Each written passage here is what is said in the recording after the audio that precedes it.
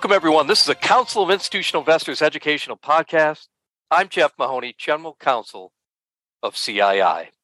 I'm here today with Frederick Alexander, the CEO of the Shareholder Commons and a current member of CII's Markets Advisory Council.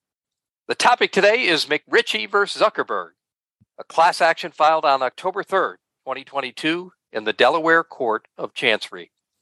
The complaint alleges that the directors of Meta Platforms, Inc. breached their fiduciary duties by ignoring the impact of the company's operations on the diversified portfolios of its shareholders. Welcome, Mr. Alexander. Thanks for taking the time to speak with us today. Oh, thanks for having me. I really appreciate it. So, Mr. Alexander, you are the CEO of the Shareholder Commons. What is the Shareholder Commons, and what is its role in the McRitchie versus Zuckerberg litigation?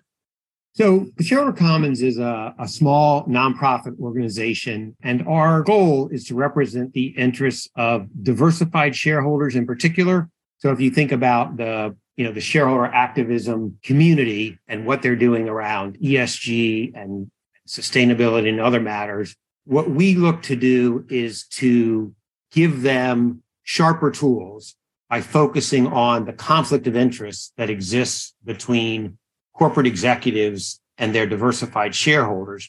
And just to identify that, because I think it'll help in talking about the case, we see that conflict of interest as a natural state of affairs, not something that anyone is doing wrong, but corporate directors and executives in the C-suite are naturally focused on maximizing the value of the corporation they're responsible for.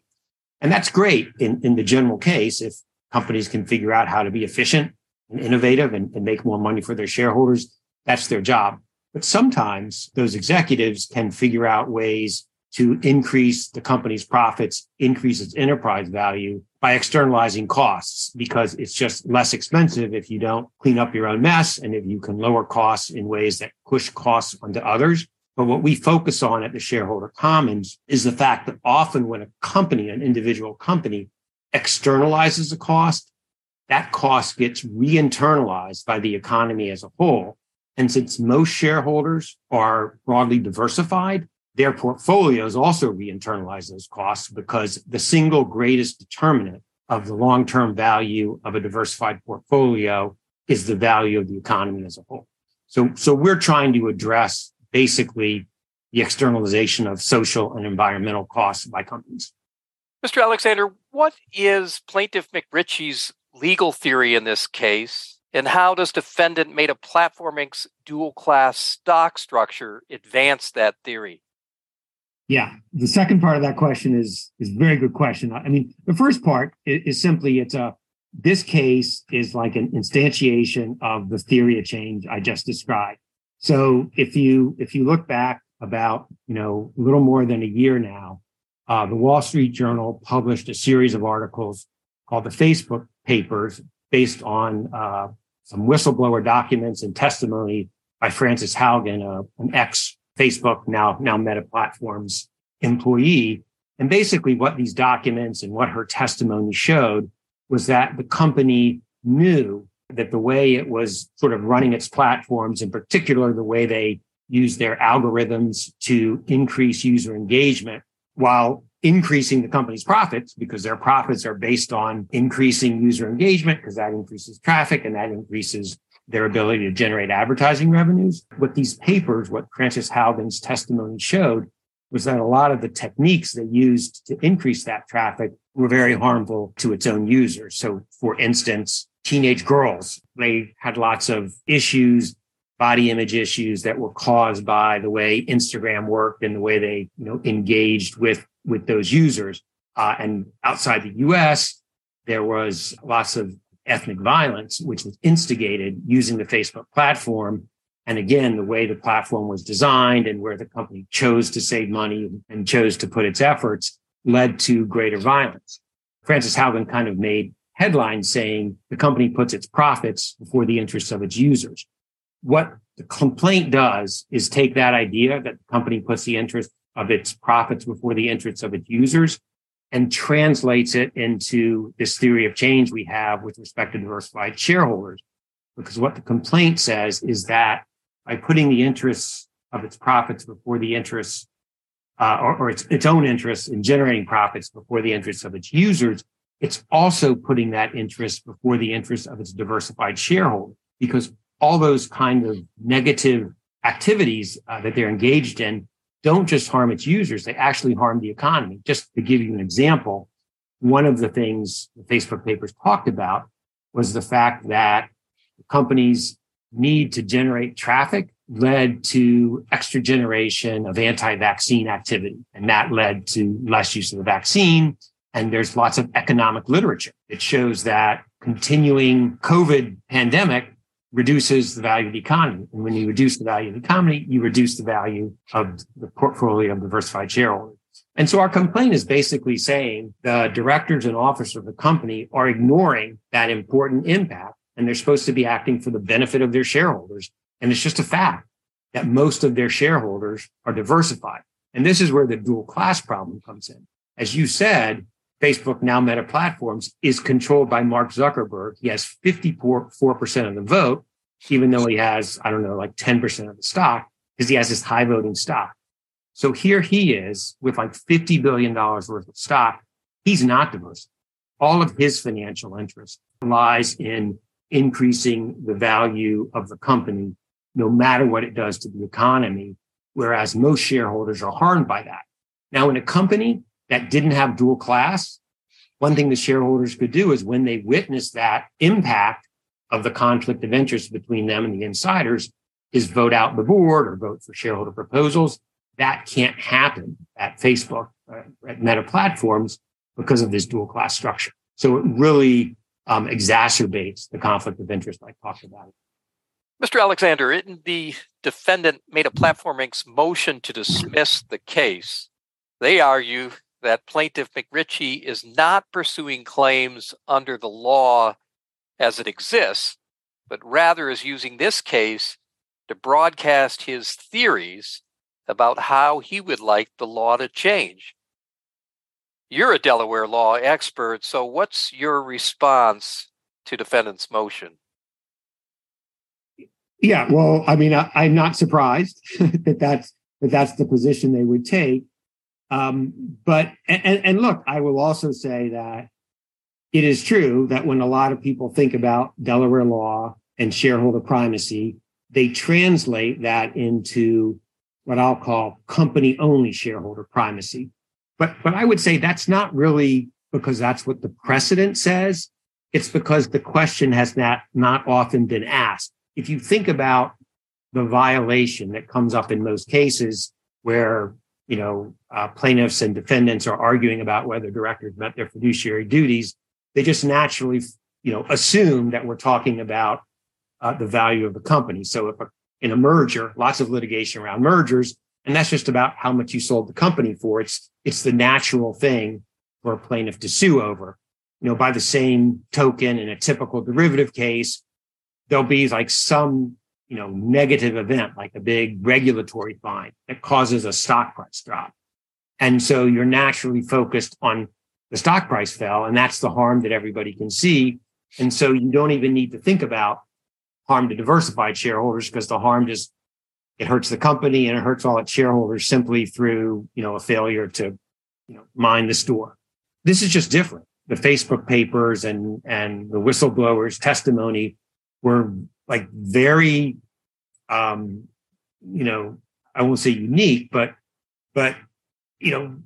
very much focused on this harm that the company was causing to society in general by focusing on its profits. So it just presents an opportunity to talk about a theory that people don't often talk about. Like what I would say is if you actually go back and try to find precedent where this issue even came up, it's somewhat supportive of what we're saying. There's like a very kind of famous case, not from Delaware, but from New York, but it's called Joy v. North, and everybody reads it in law school in their corporation law class. It kind of establishes the modern business judgment rule, which is this doctrine that says that courts are supposed to give a lot of discretion to directors because they want to encourage them to take risks and do innovations. And they feel like if they could get sued every time they made just like a little mistake or it looked like they made a mistake, it would discourage innovation. And in this case, Ralph Winter, who's kind of a well-known, for his writings on corporate law, said, look, we need to have the business judgment rule in modern corporation law because most shareholders are diversified. And those diversified shareholders, and I won't go into it, but for sort of theoretical portfolio reasons that underlie modern portfolio theory, for those reasons, those shareholders, those diversified shareholders want directors to take risks. And then he said, now, some shareholders aren't diversified, but they can take care of themselves. So when it's come up, the courts have very clearly said they can take into account, and they should take into account, the interest of diversified shareholders as a class. Mr. Alexander, what's the current status of the McRitchie versus Zuckerberg case? When do you expect a decision? And what do you and the Shareholder Commons hope will be accomplished by this litigation? Yeah, just real quick for listeners who aren't really closely familiar with the ins and outs of litigation. What happens when you file a complaint like we did is we basically say, here's all the things that we think have happened based on our investigation and all these press reports, and here's why we think that's a violation of the law. And rather than going straight to having a trial over that, the defendants, the people that we're suing, the directors and officers of the corporation, they have an opportunity to say, wait a minute, Judge, even if everything that this plaintiff has said is true, it's not really a claim. That's we're allowed to do that kind of thing. And it's called a motion to dismiss for failure to state a claim. And what that means is you're just looking at what we kind of claim they did and taking that as true. And the defendants have decided to go that route. So rather than going to a trial and arguing about whether they really did these things, they filed this motion to dismiss and they said, look, even if everything that, Mr. McRitchie says is true, there's no violation here because we're doing our job as directors by maximizing the value, whatever the cost to the economy and diversified shareholders. So that's what the court's going to decide. So since they filed that motion to dismiss and a brief explaining why, the plaintiff has an opportunity to either just answer and say, no, here's my arguments back, or he can and his lawyers can sort of read that brief and that motion to dismiss and say, oh, we need to adjust our complaint a little bit to make sure that the court's really answering the right question. And I think that's probably what will happen. There'll probably be an amended answer file that kind of sharpens what we're arguing about, what the law is. And then the two sides will file their briefs. And then we'll actually the lawyers for the two sides will go in front of the judge and argue back and forth. Again, just a purely legal argument, accepting the facts and the complaint is true. And based on that, the court will decide whether, yes, companies can just maximize value and ignore the impact they're having on a diversified portfolio, or no, you do have to think about that. And if the court says the defendants are right, that's the end of the case. If the court says the plaintiffs are right, our side that's claiming this is a problem, then there'll be a trial over whether that really happened. And what I would say is sort of, I think, interesting about this case is that even now, even though all we've seen is a complaint and this motion to dismiss, I think it speaks volumes. And I think this is really something that your constituents, particularly asset owners, should pay attention to, because what they've said, there's a lot of kind of blurry talk out there about stakeholder governance and ESG and financial materiality and trying to think about how, companies can do the right thing by the environment and by communities and by society, and also do the job they need to do for their shareholders. But that discussion doesn't often focus on this issue, this conflict issue I talked about at the beginning. And what their answer has highlighted is, and this is one of the biggest, most important companies in the world, 3.5 billion people are affected by them on a daily basis, one of their 4 big platforms. And they've said, we operate in a way that ignores the impact we're having on diversified shareholders. And I think that's really important for the asset owners who are members of CII to understand, because that's not good for them.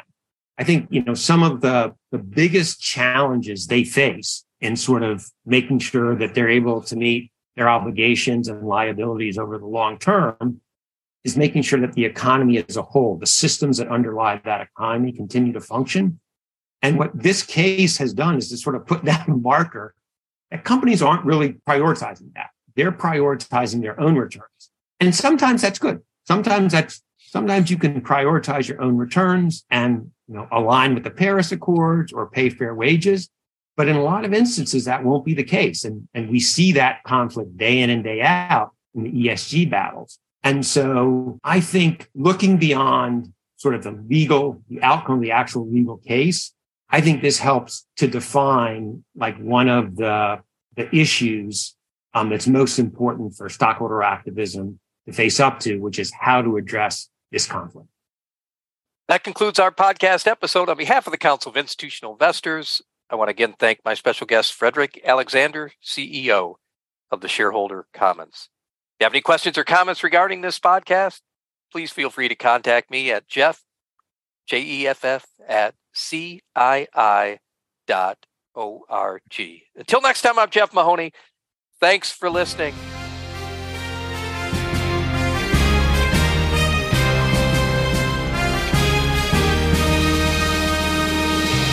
Thank you for listening to this episode of The Voice of Corporate Governance, brought to you by the Council of Institutional Investors.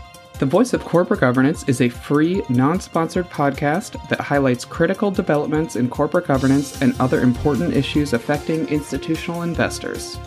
The views expressed by those interviewed on the podcast do not necessarily reflect the views of CII or its members. For more information on CII and its policies on corporate governance, please visit our website at www.cii.org.